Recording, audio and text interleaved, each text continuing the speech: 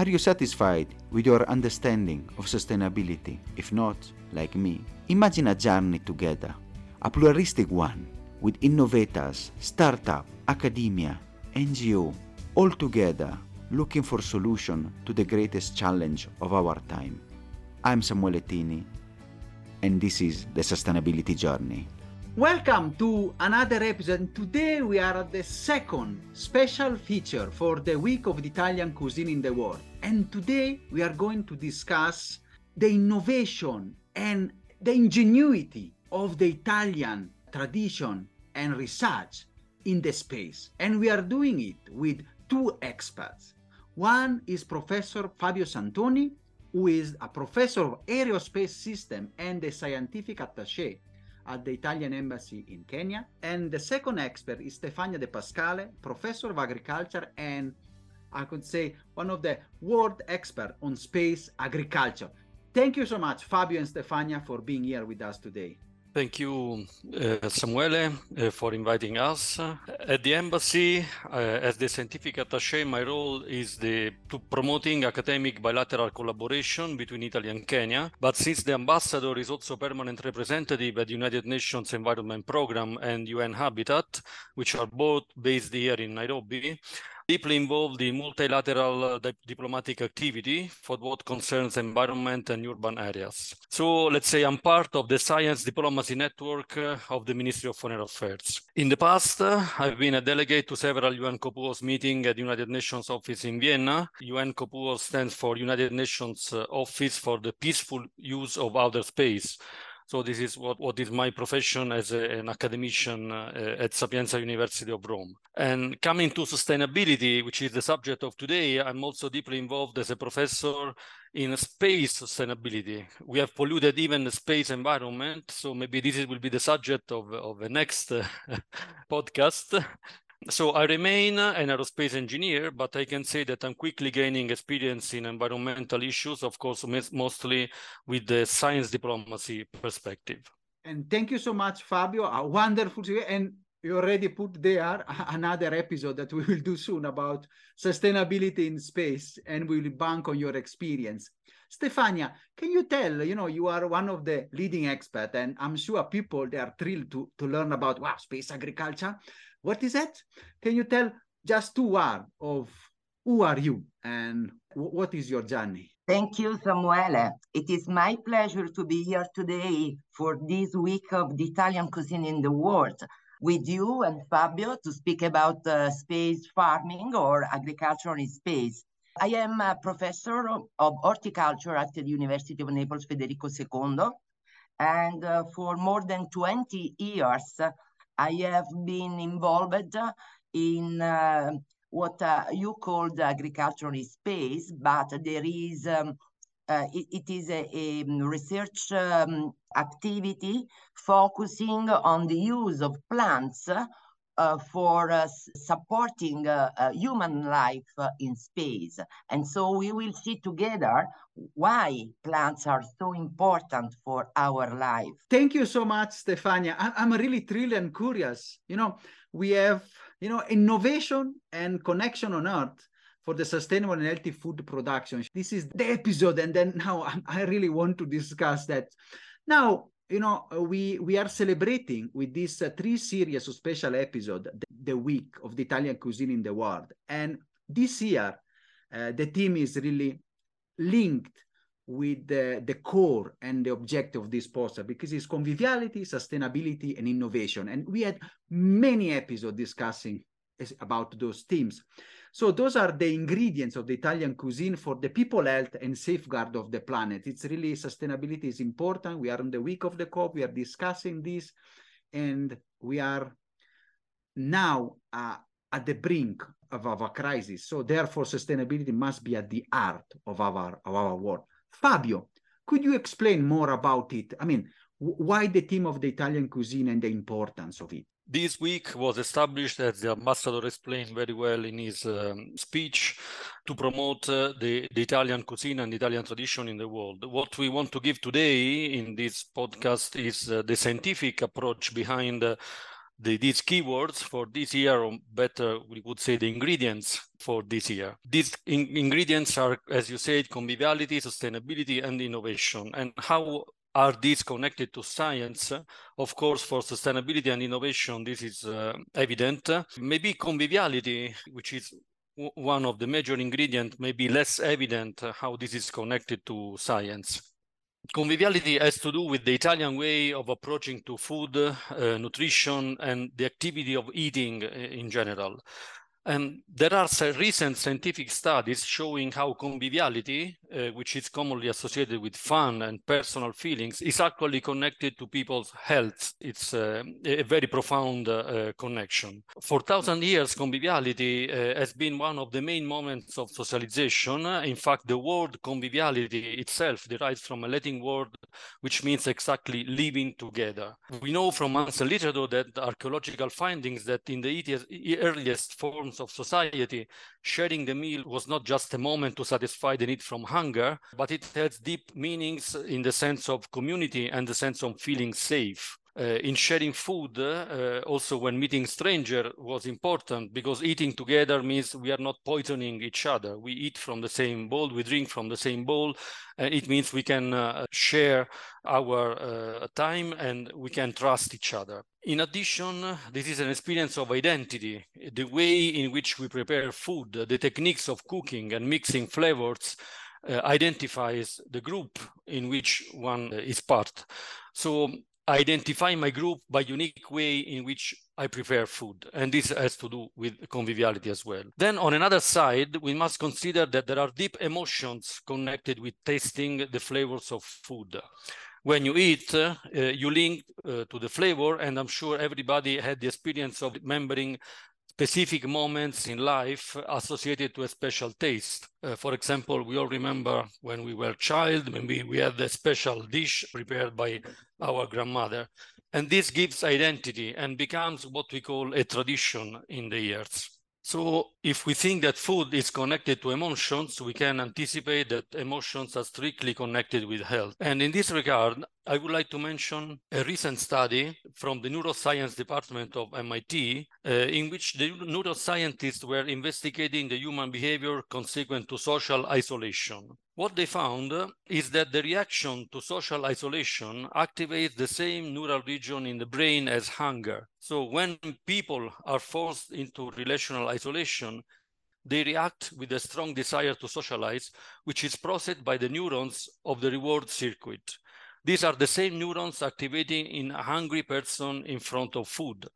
So in other words, on a broad perspective, not on a neuroscience specialist view, we might say that one feels rewarded by food in the same way he or she feels rewarded by socialization. Therefore, it's not only important what we eat, but how we eat, with whom we eat, in what situation, and for how long. So if we think on the definition of health in the Constitution of the World Health Organization, this states that health is a state of complete physical, mental, and social well-being, not merely the absence of disease or infirmity. Then we see how beneficial conviviality can be to health. Of course, not only in regards of diseases related to food, but in regards to well-being in general. And I'm sure all of us experienced this during the isolation consequent to the pandemic. So this is, I think, very well known and shared. I don't want to spend much more on this, but everybody experienced isolation, and we have seen the consequence of this on the human behavior in general. So today we have a scientific demonstration on what happens in our brain, in addition to what philosophers and common sense in the Mediterranean tradition have known for centuries. Now we can explain the mechanism by which conviviality is so beneficial to health. So going back to the other two ingredients, sustainability and innovation, it's well known that we have broken the balance in our relation to our planet. We are globally consuming the resources of our planet like the Earth was 1.5 to 3 times its actual size. And we are already facing the consequence of this unbalanced relation in terms of climate change, biodiversity loss, pollutions, and several others. But since today we are talking about Italian cuisine and food, if you approach this from a scientific perspective, we soon go into the food chain, and as the ambassador anticipated in his speech. The food sector accounts for around 30% of the world total energy consumption and accounts for around 22% of the total greenhouse gas emission. So we understand how huge the impact of food on sustainability is. And in addition, around 1/3 of the food produced for human consumption is lost or wasted from the farm to the fork. So I want to point out this huge level of inefficiency, which has a relevant economic, social, and environmental impact. So this is why I would like to concentrate on food waste, because we always think on one side of the medal, which is sustainable and healthy food production, which of course is very important, but often we do not consider the other side of the medal, that is food consumption. The United Nations defined a methodology for measuring the performance of countries on how they manage food once it is produced. It is called the Food Waste Index. And if we analyze the data published by the FAO, we see a paradox that being food loss related to technology and innovation, the regions with highest food loss are the developing countries, which means food in percentage, not in absolute value, of course, is lost in developing countries. In particular, Western Africa reach almost 25% of food loss. Instead, the regions with the lowest food loss is Europe, and I would say proudly Italy is, with its 7% of food loss, is among the most efficient food chains in the world. So the message I would like to convey is let's improve food production, of course, but at the same time, make sure we improve the food chain and food consumption as well. Wonderful points, and thank you for explaining so well. I really like a lot of points that can be also many episodes and many discussions. I want to point out, I think you have discussed, and very well also the ambassador discussed this, the role of Italy, and you pointed out in the last sentence, which is the role of Italy and of its academic excellence in solving this crisis. Of course, there is lots of science and technology in this chain, and Italy is proudly a world leader in this field.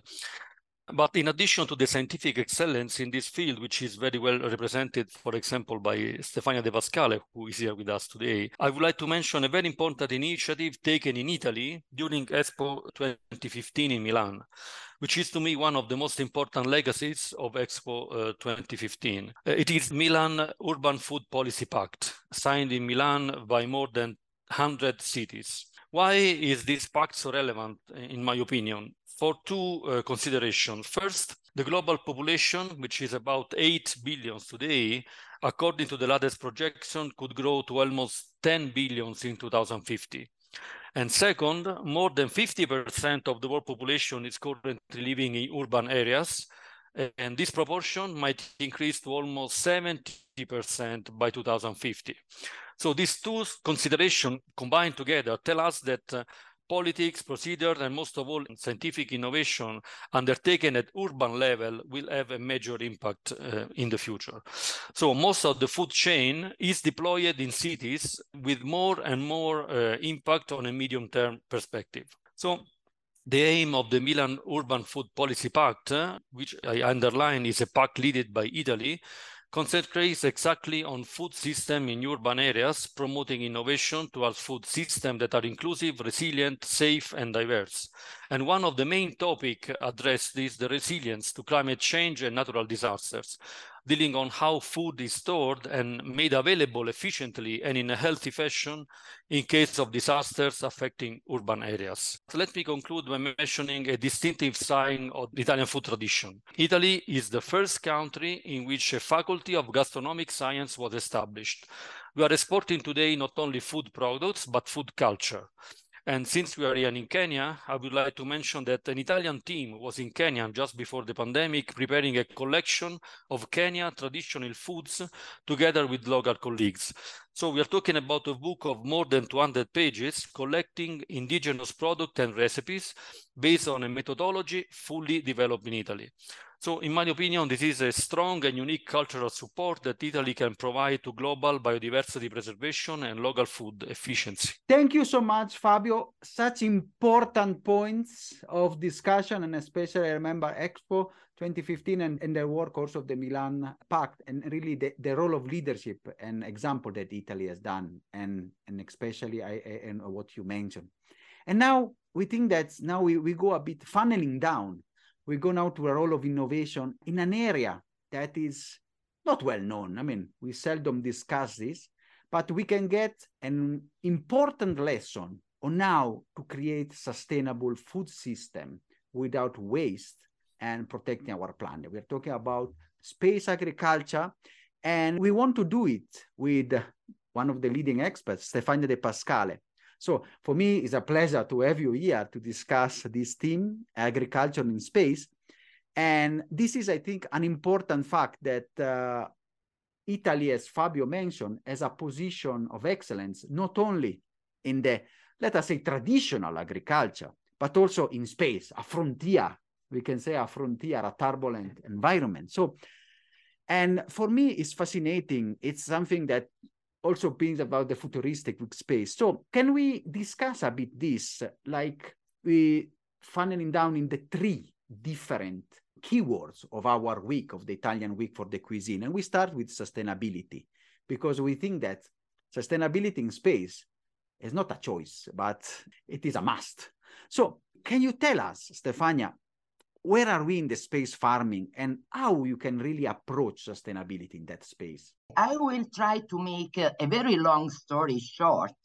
Today, the International Space Station, as everybody knows, is in low Earth orbit at about 400 kilometers above the Earth, and it takes from 4 to 6 hours to reach it, so less than the time needed to come to visit you from Italy. On board the International Space Station, environmental resources, basic resources such as air and water, are only partially regenerated by physical, chemical life support systems, and they still need regular refills and fresh filters, whereas the food for the crew must be entirely supplied from Earth, so a large amount of basic resources have to be transported to the International Space Station, and the waste returns back to Earth. This to sustain the crew needs, calculated to range from 2 tons per person per year if the resource use is limited to the minimum, meaning that they wash themselves with a wet cloth and do not take a shower, up to 5 tons per person per year. And of course, you can imagine that these problems will be much bigger if we think about human exploration of Mars. Considering that with the technologies available today for space traveling, the time scale of a typical Mars mission is 500 days, and that the shipping costs increase with distance from 10,000 to up 300,000 US dollars per kilo, you can say that it's neither feasible nor sustainable to supply a spaceship traveling towards Mars with enough resources to fulfill the crew needs. Therefore, we must develop knowledge and technologies to make life support systems in space self-sufficient and sustainable, switching from physical chemical to bioregenerative systems which rely on biological components for the synthesis, purification, and regeneration of basic life support resources. So, in such systems as it happens on Earth, plants play fundamental roles, providing humans with fresh food, drinkable water via transpiration, air regeneration through photosynthesis, and the contribution to waste recycling through nutrient uptake. So we can say that thanks to the plants, we will be able to colonize other planets, and maybe we also be able to make our world a more sustainable world. Thank you so much, Stefania. Fascinating topic. I'm really thrilled to discuss more. And I want to just use, launching what you have discussed and going a bit deeper. How then you can approach quality food production in space, and especially what is the role of Italy and contribution in this field? Of course, dietary and technical requirements need to be considered in the choice of the crops, of the plant species, and we have been working on that for more than 20 years, thanks to projects funded by the European Space Agency and by the Italian Space Agency. Generally speaking, the choice of the crops depends on the mission scenario. For short-term missions, such as the International Space Station or other orbital platforms, the choice of the crops, the plant production on board spacecraft represent a food integration of the astronaut diet that is based on stowed prepackaged food. In this case, the crops need to provide vitamins, minerals, and bioactive compounds. Just to give you a flavor of a space salad, I am the scientific responsible of the Micro42 project, coordinated by the Italian Space Agency, to design a facility to grow microgreens in space.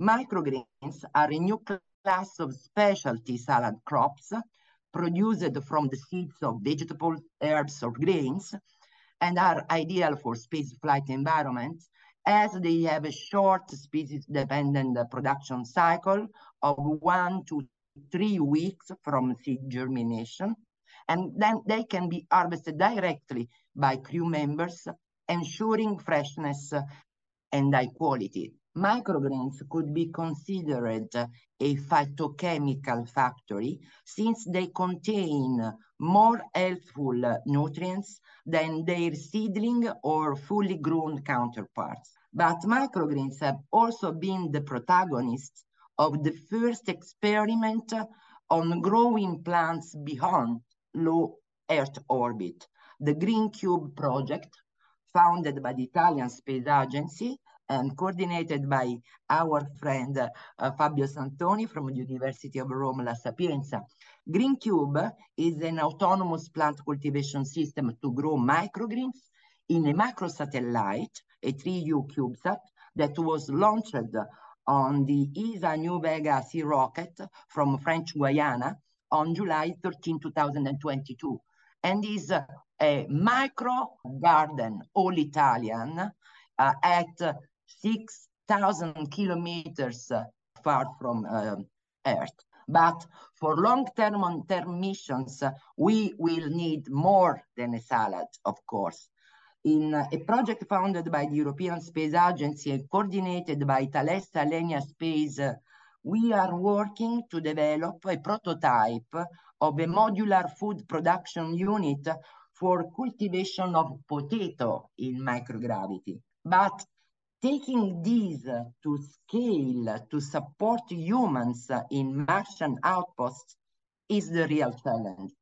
For such ambitious destination, we are working on crop production systems for selected staple crops, rich in carbohydrates and proteins to meet human food requirements, able to provide oxygen and clean water, and to utilize efficiently recycled resources such as carbon dioxide, wastewater, or organic wastes.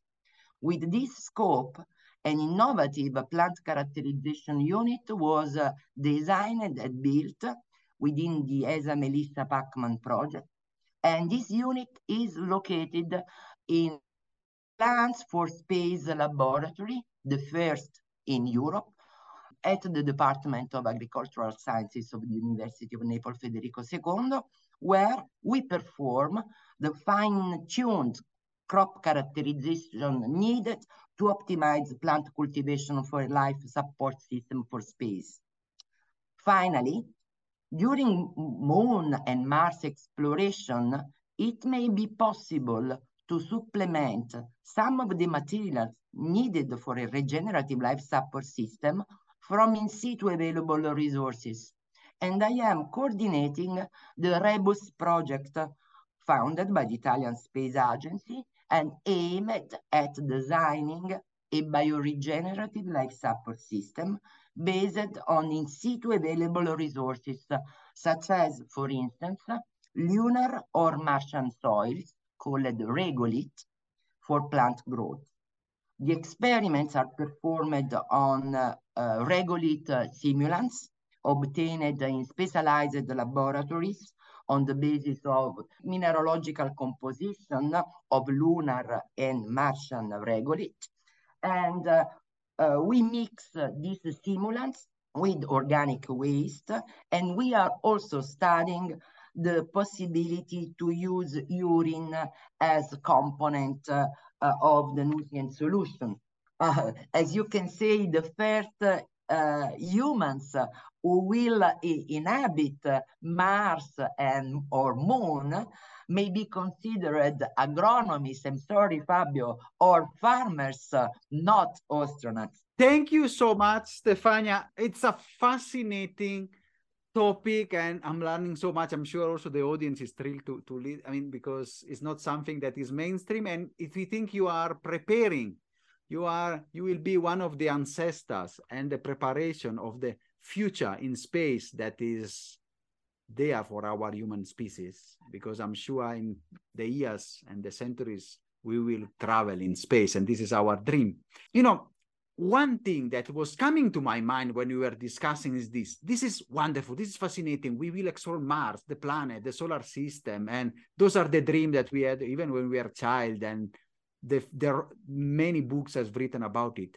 But how this experience on your specialization and technological development in the field of space agriculture may be useful now to save our Earth, to develop sustainable quality food production here for us in this crucial moment that Fabio has discussed before?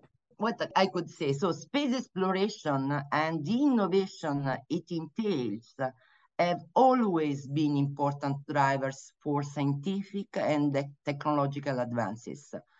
A number of technologies explored for space farming experiments also have returned to Earth and found their way into the real agriculture or into the market. For instance, the air purification technology originally designed by NASA for plant growing experiments on the space station, the light emitting diodes, as well as the closed-loop hydroponic systems were used for the first time on large scale for plant growing experiments for space. The leaf sensor measuring leaf thickness developed to monitor plant water status during space mission and now used by farmers to irrigate crops. The scrubbing technology to destroy ethylene and other volatile organic compounds, but also airborne bacteria, mold, fungi, mycotoxin, and others, now widely used for the food preservation. Not to mention the benefit for controlled environment agriculture, and more specifically for the emerging sector of the vertical farms, the so-called plant factories with artificial lights. But as I usually say, research on plants for space will gain more space for plants on Earth, making it possible plant cultivation in extreme environments, such as the poles, the desert, and even our megacities. For instance, I have been the chair of the advisory board of the Eden ISS project, a 4-year project funded by the European program Horizon 2020 and coordinated by the German Aerospace Center with a great contribution of Italy. And the Eden ISS focused on ground demonstration of plant cultivation technologies under extreme environmental and logistical conditions. Specifically, a container facility operated at the German station in Antarctica to provide year-round fresh food for the space. So I would say space farming, crop benefits for Earth. I think it's really important, and when we were discussing, I think all these technology advanced and excellent, they will be also useful for us here, especially for Fabio and the discussion we have, especially in Kenya, that's another, to say, extreme environment where we really need now precision agriculture. We need production of food where the condition and the environment is very difficult. And I'm very glad also to see how the Italian research and the work you're doing is really leading the way into the application, the practical application of research for science, also resolving critical planet Earth problems. And the third word, it's a bit conviviality. And this is something that when you were discussing and thinking, wow, salad in space and the food in Mars, and I'm sure you have also discussed and worked. Is it true, we can discuss a bit of this. Is it true that growing plants and eating fresh food may have a beneficial impact on the psychology and mental health of astronauts? How it will be also for us when we'll go to Mars? How you imagine that? Okay, the space food improved a lot from the first Apollo missions to the last ISS expeditions, thanks to the research performed in specialized laboratories, such as the Space Food Lab of Argotec in Turin, again in Italy. But space food is pre-cooked, freeze-dried, and thermostabilized with a shelf life of at least 18-24 months. For instance, Argotec prepared a special customized menu for our Samantha Cristoforetti, but in an interview during her Futura mission, Samantha told Carlo Conti, who was presenting Sanremo 2015, that she was really missing a fresh tomato salad. And a proper nutrition is crucial for the good performance of the astronauts and therefore for the success of the mission. And it is even more important if you consider the effects of the space conditions on human health. In human body exposed to microgravity for long time are frequent osteoporosis, muscle atrophy, slowing of blood circulation, and anemia, unbalanced fluid distribution, which causes the moon phase appearance typical in the pictures of the astronauts, as well as other disorders.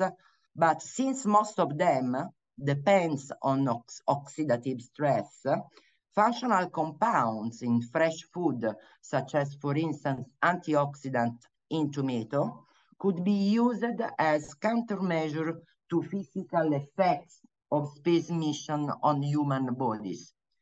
Moreover, by finely tuning the environmental and technical parameter, it is also possible to produce tailored fresh foods enriched of functional compounds and micronutrients. Spaceflight and microgravity also induce psychological and physiological changes, which may lead to an attenuation of taste and smell sensitivity and the flavor of food.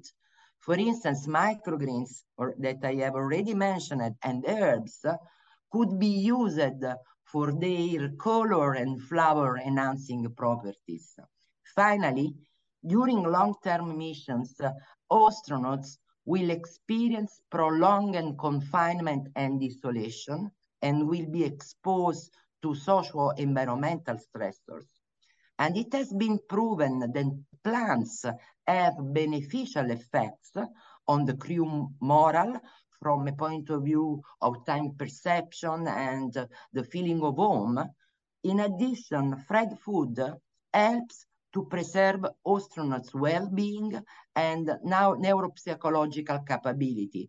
Just to give you a last example, a study performed within the already mentioned Rebus project demonstrated that the consumption of vegetables rich in prebiotic, such as fructans and fiber, is able to counteract the detrimental effect of stress resulting from long duration expeditions by supporting microbial communities and through the release of metabolites. So we can say that food in space will affect both physical and mental health of the astronauts.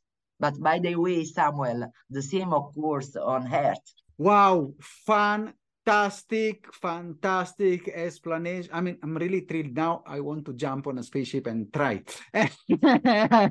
And really, it's been a wonderful episode full of facts. And I think we will have also Fabio again discussing, sustainability in space and how to clean space. And maybe Stefania to see where she has been with the results in the next maybe 1 or 2 years. As a conclusion, I want to ask, as a tradition of the podcast, a final call to action. And maybe we can start with Fabio. We have seen how much Italy has to offer in the food domain, in cuisine, and very advanced science and food technology. Now, all of this has its roots in the Mediterranean diet, a concept that embraces biodiversity, sustainability, quality, unique flavors, health, conviviality, of course, we mentioned this, with stronger cultural heritage. So maybe this is very well known, we always repeat this, but I think that while introducing innovation in the food system, the driving principle from the Italian perspective should remain safeguarding our Mediterranean diet tradition. And with roots in this tradition, Italy has already one of the most efficient food systems in the world. And this is a model of sustainable development, promoting responsible, local, and sustainable food consumption. Again, I stress the word consumption, in addition to the sustainable food production. Fabio, thank you so much. We know that how important is this, and really to bring together the two aspects. Stefania, your call for action to the audience. Okay, so we have discussed how plants will be an integral part of any life support system for extended missions, providing food and oxygen and processing waste. Of course, significant further advances will be necessary, and I'm sure that each of them will bring new innovations to agriculture here on Earth, and maybe will help us to make ours a better world. Thank you so much, Fabio. Stefania, it's been a wonderful honor and pleasure having you discussing this such important and fascinating topic. And then please also stay tuned for the third episode. We will now, after the government and the ambassador and the director of the Cultural Center, Elena Galenka, then we had now this academic perspective, innovation, a wonderful episode. And in the third episode, we will discuss with Luigi Luminari the perspective of Italy and cooperation for a sustainable planet, especially focusing on the Kenyan and East African perspective. Thank you so much. Fabio, Stefania, I am very humbled to have hosted you. Are you satisfied after this wonderful episode? Let's continue together our sustainability journey.